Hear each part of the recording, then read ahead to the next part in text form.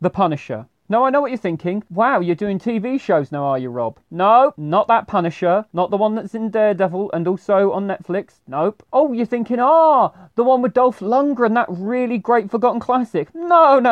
I would never review something as incredibly mental as that. Nope. We're going to 2004 when they released The Punisher, starring Thomas Jane, I don't know him either, and John Travolta. 2004, if I hadn't lived through it, I wouldn't have actually believed it existed. It is so difficult to consider a time before Avengers existed where superhero films still came out. And The Punisher, while an anti-hero, is still in the Marvel canon. He still has the bit before him, the Marvel logo. And even if he didn't, he's still definitely a Marvel character. But this is the same year when DC decided to release Catwoman, the film, starring Halle Berry. And we all know how that went. 2004 looks like it was some kind of lucid dream looking back at it. And The Punisher is no different. It's a film that stars John Travolta as the protagonist mobster villain and Thomas Jane as Frank Castle. If you've seen the TV show, you'll know his storyline. I haven't seen this TV show. Sorry, not sorry, and I've never read the comics. I am sorry about that, but there's only a certain amount of hours in the day. Frank Castle is a FBI agent who went deep undercover for 2.5 years. He comes out of it, and the man whose son got caught in the crossfire wants vengeance. Enter John Travolta as Harold Saint. Harold Saint is a mobster in every conceivable way. He is the token mobster, complete with high maintenance and high rolling wife. He decides the best course of action is to kill everybody that Frank Castle knows, his entire family and him, and he's left for dead. So of course the film is a revenge mission. The entire movie is one long big revenge mission, but it doesn't have the fun of Payback. It tries to be a gritty noir thriller and never quite achieves it. All the plot points are obvious. There's a mole who wants to get back at Howard, so he starts helping Frank Castle. He's staying in a set of flats, and there's a girl he sort of likes, or she likes him, so he beats up her boyfriend who troubles her. Then there's a load of characters who are somewhat misfits that fit around him. Plots that you've already seen and done so much better. Now, there is one moment in The Punisher that's interesting, a single moment, but for the most part it is overindulgent tosh. It is a film that does nothing of new or interesting thoughts in any way, shape or form. And the cast, I don't know what they did. They must have blackmailed people to be in this thing. They have Rob Schneider in it, as in from Jaws. They have Will Patton in it. They have Kevin Nash, alright, a personal favourite for me, fair play. They have